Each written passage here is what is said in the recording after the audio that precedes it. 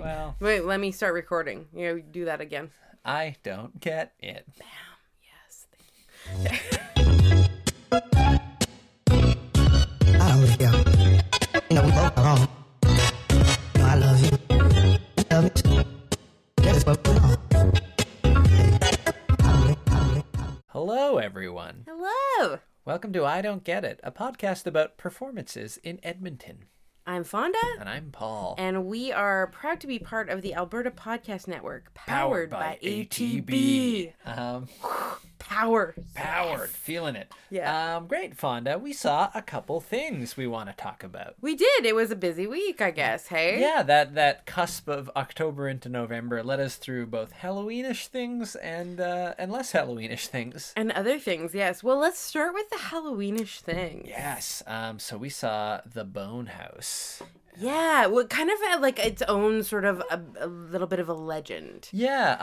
I have a weird disconnection from this play where it's a Marty Chan play. It's a local playwright's work that's sort of this legend on being a legitimately scary live experience. And for me, it was scary because the last time I can remember it being performed here, which was in about 2009, I didn't get to see it because on my way to see it, I got mugged. What? Didn't get hurt, but just because of that, did not end up seeing it. So it's occupied this weird niche in my mind for so long that I was happy to actually see it. Oh, good gosh. Well, I mean, for me, also growing up as a theater kid in Edmonton, the Bone House was this sort of kind of like cult hit. Yeah. That as theater kids, it was one of the first really immersive theater experiences that I think that started coming out to be, and it was scary. Yeah. It wasn't a haunted house. No. And it wasn't kind of like an immersive sort of like, yes, you're going through different places and things. In the audience though, you're sat and you're watching a lecture. Yeah. By some sort of he's an investigator, psychologist type. Eugene Crowley. Eugene Crowley played, I think, in this take. So I did see it. I have to disclose that I did see it when I was a teenager. Sure, yeah. So I knew what was going to happen. Sure, great. And I think that that's kind of a crux of how you experience this show. If you know what's going to happen by the end of the show, it's a very different show for you. Sure, but let's backtrack a bit. What is this? So we're at this night with a psychologist who's giving this talk called "Inside the Mind of a Killer." Mm-hmm. What's it sort of about? What do we see? What's the arc of this night? So you kind of feel like you're in a little bit of kind of, I don't want to say like a Netflix Mind of a Murderer sort of documentary, but you are attending a lecture by this investigator, Eugene Crowley. I think played really, really well by Lou Wetherell in this production. And so the investigator kind of takes you through the mind of a killer, of a serial killer. You are looking at sort of, classic is not the right word to use, but like the very, very storied serial killers that we all have heard of. Right, and so it starts a little more broadly. It talks a bit about serial killers in general, but then he starts to fixate on one who he's dubbed the Midnight Cowboy. The Midnight Cowboy. After the Nilsson song, which factors in, and sort of why he gets that name is he was whistling it in a video clip that they don't see him, but they hear him in committing his crimes. I love the use of the leitmotif, like that song, like the whistling, to just like call that melody up. Right. It's always creepy. They use it in M is for Murder. It's a classic, like very well used trope. But and realistically, I wanted to go into this play thinking like, how well does this script carry over? Sure, because you've seen it before. You experienced it when it was sort of fresher. Like 20 years ago. Sure, great. And I never have. So I guess maybe to start off, as someone who has seen it before, what did you notice about this production and that idea of like how the script has aged? Well, it was kind of interesting when I found out the venue for one, the Varscona Hotel. It's in Yes. like one of their ballrooms. Yeah, just like a talk like this would be. Yeah, like you kind of just like need a hotel conference room because you need to be able to walk all the way around. You need to get kind of people out of that comfort zone where they're sitting in a theater chair and they think that no one can be sitting behind or walking around them. So of course in this one, yes, people were able to get up, and the cast members actually did force audience members, not physically force, but they did ask audience members to move around in Right, their I had seats. to move, yes. Yeah, and then women were separated from men in the audience, you know, and then those were sorts of things that I kind of thought, I was like, I wonder how they're going to do this, you know, like with a lot of not only the Me Too movement and a number of things, because there are moments in the play when for example, they're interviewing a female witness. They put her under hypnotism, and Sort of walk her through this traumatic night Yeah, where she encountered the Midnight Cowboy. yeah, they walk her through a traumatic experience, watching women experience trauma on stage. You know, just like sort of, I was curious at what sort of care, how it might be a little bit different. And to be honest, there wasn't a lot of difference in how the production kind of followed through. Sure, yeah. But it was, I will say that the performances were all very solid. I was there every minute. I believed it all, you know, I kind of was buying in. And the hypnotism moment, I think that in certain ways it didn't disturb me as much as did when I was younger, maybe because I did know what was sort of happening. Sure, yeah. But at the same time, I was very curious as to how they were going to kind of pull it off, because I knew that it is a hard, squirmy moment to sit through for an Yeah. audience member. Yeah, and I think as someone who's never seen it before, and not sort of knowing what's coming, it's sort of interesting to watch that moment, because they're doing this to try and get this person who's gone through this traumatic thing to recall a face or like a detail, or to try and get a little more out of them. And this, in the context of this evening with a psychologist, it feels like a little gaudy. It's sort of like this guy's really trying to like toot his own horn because he like knows Midnight Cowboy and he wants to understand. Yeah, he's just like this very egotistical, cocky investigator, right? And I think at that point in the play, because it does this really interesting thing in the script where it's sort of like it points you towards, after a while you start to think you know what the twist or what the end is going to be, and what the reveal and how this is going to feel like dangerous for us in the audience is. And it sort of follows through on that, but then twists it again. But sort of en route to that with this hypnotism thing, you're like, oh yeah, I'm starting to dislike this person who I'm now starting to distrust. And it's effective in that because it distances us from that main character who, up until that point, has tried to be like connecting with us and bringing us in and making us feel safe about exploring the mind of a killer and that. And then you're starting to be like, wait, are you? Yeah, are you starting to seem abusive? Yeah, like this yeah, is like yeah. you're like, you start to see the manipulation, and you realize that you are also, of course, being manipulated the entire time. Right. So, as someone who had not seen the show before, I want to know, like, how did you feel being asked to move around? How did you feel about how it all kind of played out? Sure, and I felt like in those, to start being moved around felt a little discombobulating, in that sense of like, oh, now I'm not by Fonda, my friend, now I'm by a stranger. And that's fine, it's not like I'm moved to the other side of the room, but it's just those little things that start to add up in this production and the way it's structured and scripted that make it really effective. Like even for that, just being like, right, okay, now I'm a little further away and I'm a little more isolated as an audience member. But now I'm also being asked to do these things. So what else are they gonna ask of me or do around me or to me? There's a jump scare early on when someone's wearing like the Scream mask. You know? It's a pretty good jump scare off the top. Just like a classic jump scare, and then the reveal, bwomp bwomp. And then as it goes on, they start to twist that and start to play with that a little bit more.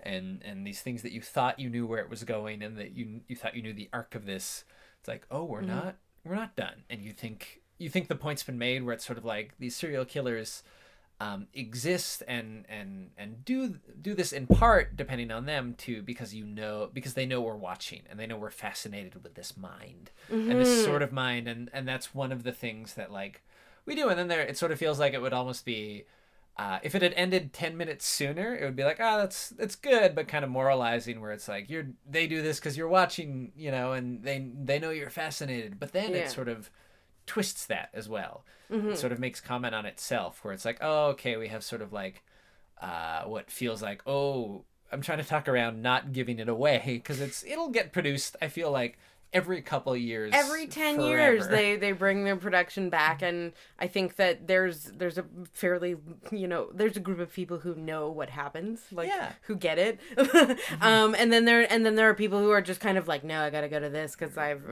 heard this legend of this play. And so then they hark back to a lot of the things that happen early on. They're like in those last 10 minutes, not to say exactly what happens, but like when your cell phone got taken away at the very beginning of the show, they note back to that and they'd be like, you gave us your cell phone. Right. You made yourself vulnerable. Right. In chasing this thrill, you've sort of put yourself in this situation and started to and not reacted because you think you're an audience watching a show. Yeah. So it's an excellent script, and it seems to hold up for me, having not seen it before, in that all of those tricks still work. They aren't dated. They feel still effective. Yeah, and there's a really effective moment in the first 5 or 6 minutes of the show where, the Eugene Crowley, he throws up these images of serial killers like John Wayne Gacy and Robert Pickton, and which I was kind of actually surprised that they used, because we've kind of started trying to go away from mentioning serial killers' names in the media. But then he also shows in parallel format pictures of the victims, of the arresting officers, and their names. And their names. And he says, you don't know any of these other people. You only remember the names of the killers. Right. So think about that. Right. And it's kind of like it is an interesting way to sit with it during the show. Yeah, and I think it's a lot of the points it makes sort of harken back to that, and that idea of like there are these parts of horror and true crime that we harken to, and true crime is sort of is popular, as always, has always been popular, but it seems there's a lot of podcasts. True crime podcasts are a thing that are very popular today. Yeah, Serial and Making a Murderer on Netflix and stuff. Or My Favorite Murder or My Favorite Murder, all those. So it's sort of this perpetual fascination, and so I think that's why this still seems to hold up, is it sort of calls us on that in a bunch of different ways. Yeah, like way to go, Marty Chan, like 20 years ago. Yeah, way to calling this. Yeah, and it's still prevalent, and that's why I think it's still effective. And I think the structure, we have the person who comes in for hypnosis, we have our talker, we have his sort of assistant, we have the person who's sort of hosting this talk, who intros it. And yeah, it just sort of all works together in a really effective package, where that last 10 minutes are just creepy enough, just horrific enough that you sort of like, you're like, oh my God, right, I did put myself in this situation. And I don't, even though I know I'm safe, I also don't feel safe in the way that I would if I was just watching a scary play. And so that's really effective, the way it sort of breaks down that barrier between audience and show in its final bit. Yeah. So, knowing that you missed the show so long ago, through like, some traumatic circumstances. Not a great time in my life, certainly. Did it live up to the hype for you?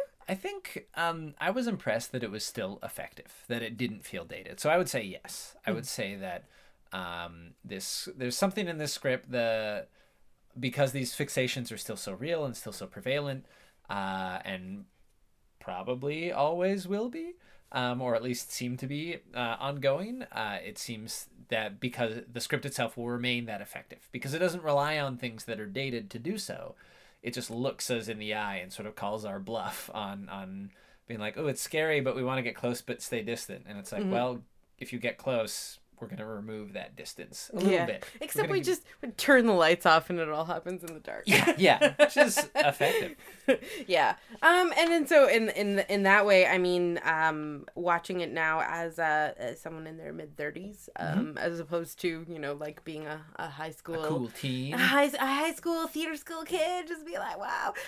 It was like, wow, you know, like it's still actually kind of without any of like the really, really big theatrical tricks or anything either. Like they did this in a conference room. Yeah. You know? And so having seen it before, it was still effective, even though you sort of knew what was coming and how it was going to go. Even with that, yeah, I think that the performances were strong and convincing, and I really do think that the script does hold up. Yeah. So yeah.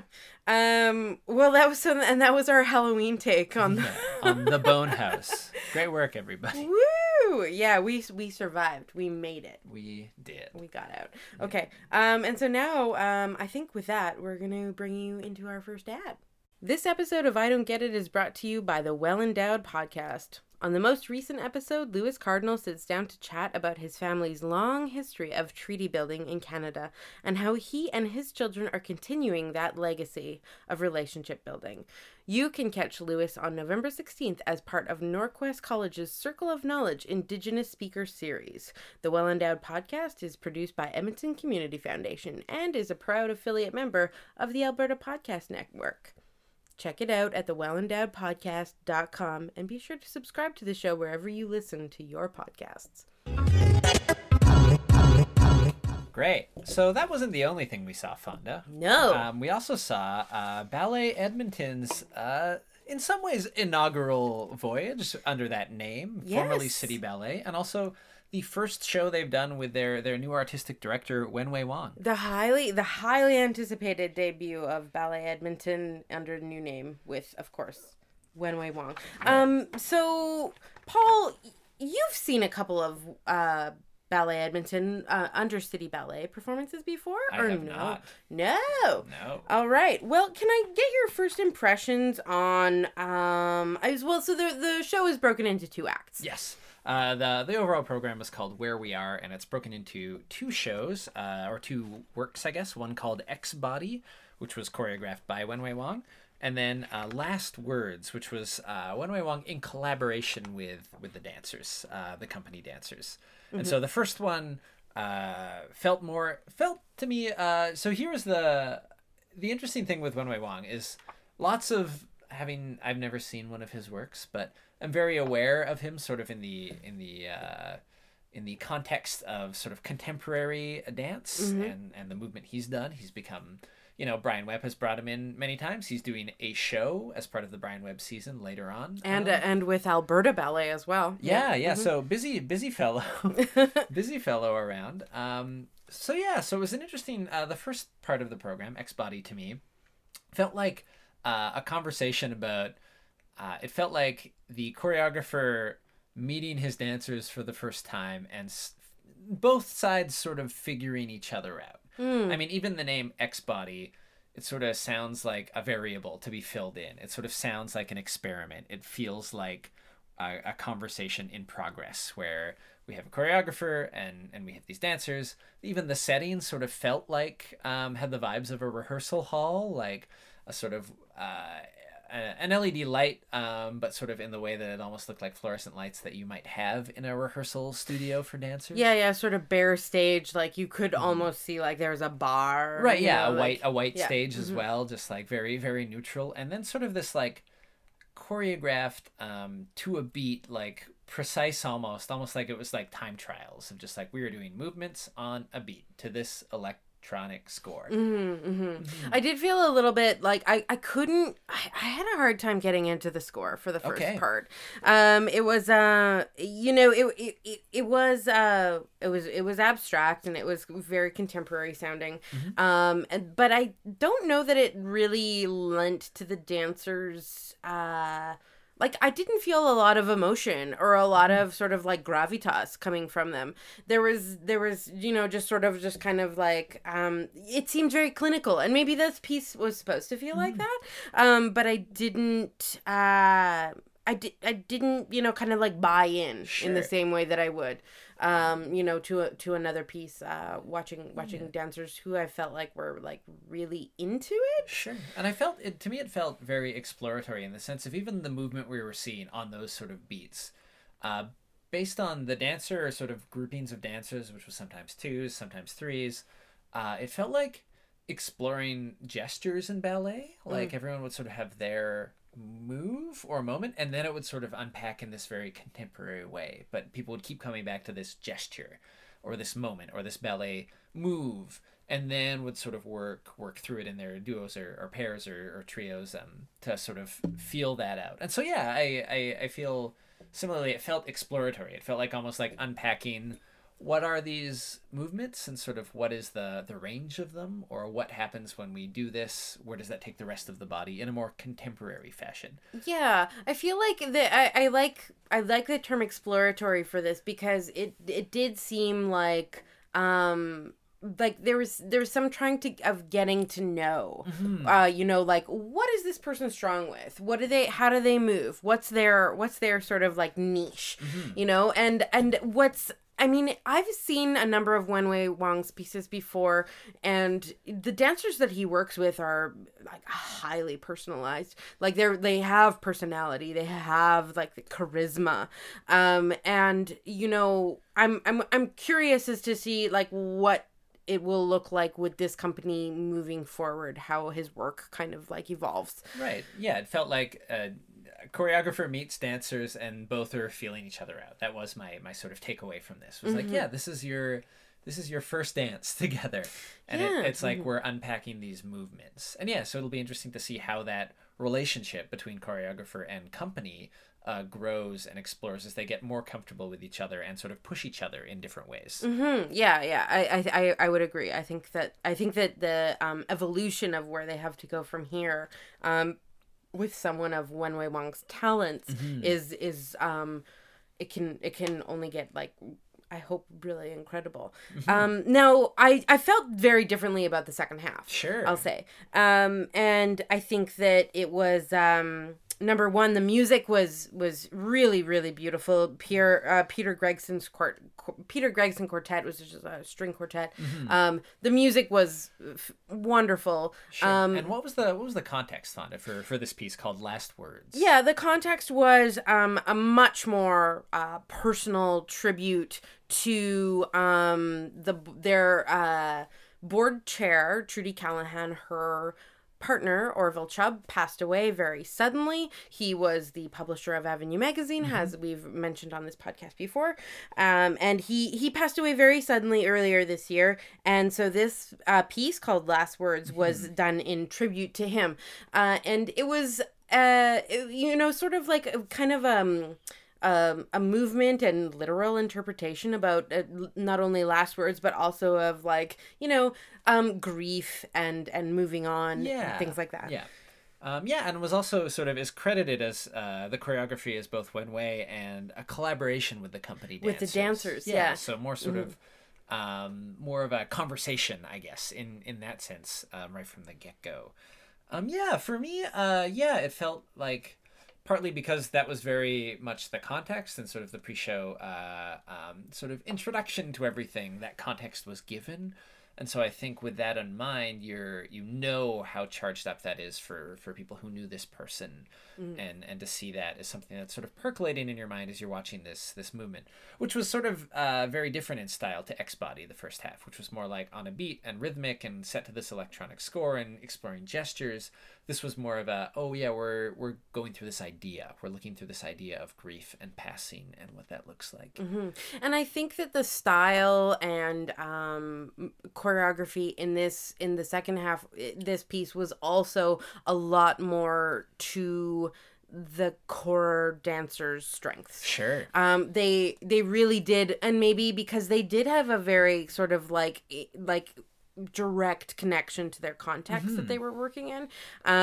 It was much more emotional. It was hard not to see it as like a very charged piece, and you know, I think they did it quite well. I was a lot more impressed with the the performances in the second half. I felt that like the actual drama and theatricality came through a lot more. Sure, yeah.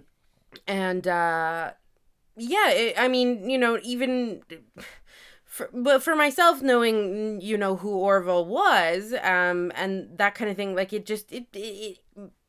I felt more attached to it Sure, as well. Of course, yeah. So, you can... in a very simple way, I guess. Yeah. Knowing it's about this person who was, a part of your life in some capacity, as a person you knew, that of course sort of fuels that and feeds into that in a very affecting way. Yeah. To me, the movement that stands out is sort of very near the end of the piece, and it's sort of like this thing has happened. We've sort of explored it in a lot of ways. There's this moment where a dancer is lying on the stage, and we see like spotlights walking away from them, sort of with no one in them, sort of this movement of spirit maybe. And then there's sort of this like coda to it, which is these two dancers for the most part trying to go through this sequence or this routine, and part of the body isn't cooperating. Like for one of the dancers, the legs sort of aren't there, and they're moving them with their arms, and the other person's sort of helping them, and then we sort of find rhythms in that, and then it falls apart again. And that sort of felt like those sort of waves of grief, or sort of under the aftermath of this thing, where you're always going to be affected by it, and it will come and go in waves, but it's sort of this sequence of like, right, we're different now, something's changed. And I don't know, that felt, especially with that context given on this piece, that as a movement sort of sequence was very poignant for me.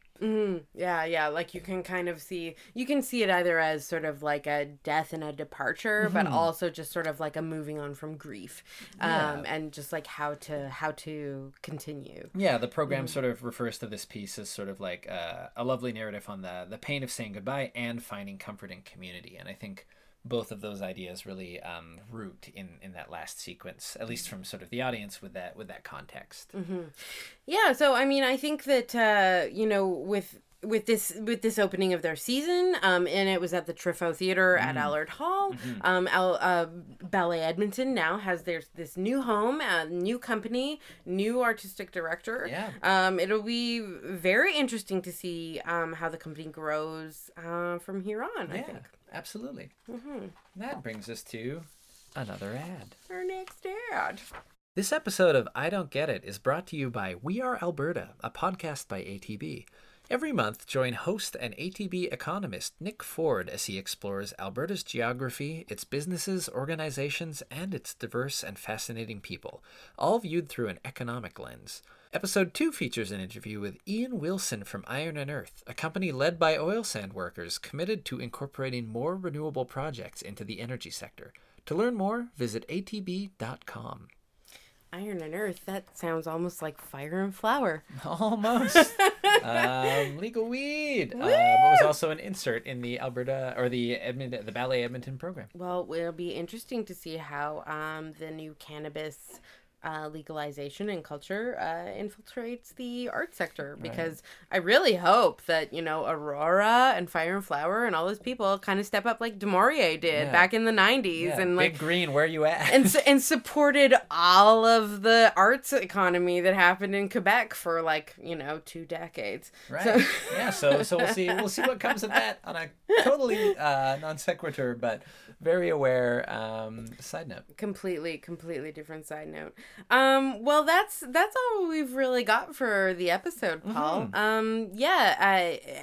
It was a great Halloween. It's November now. It's snowing. It is miserable out. But what do you do? Yeah. Bless this mess. Guys, go see some shows. Bye. I Don't Get It is a member of the Alberta Podcast Network, powered by ATB.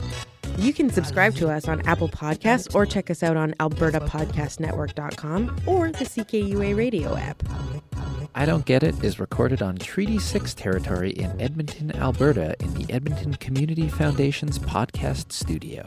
Our theme music is Mountain Time by Ghibli, and you can find more of Ghibli's music by going to ghibli.bandcamp.com.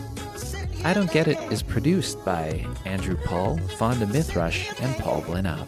Sitting here thinking about our love.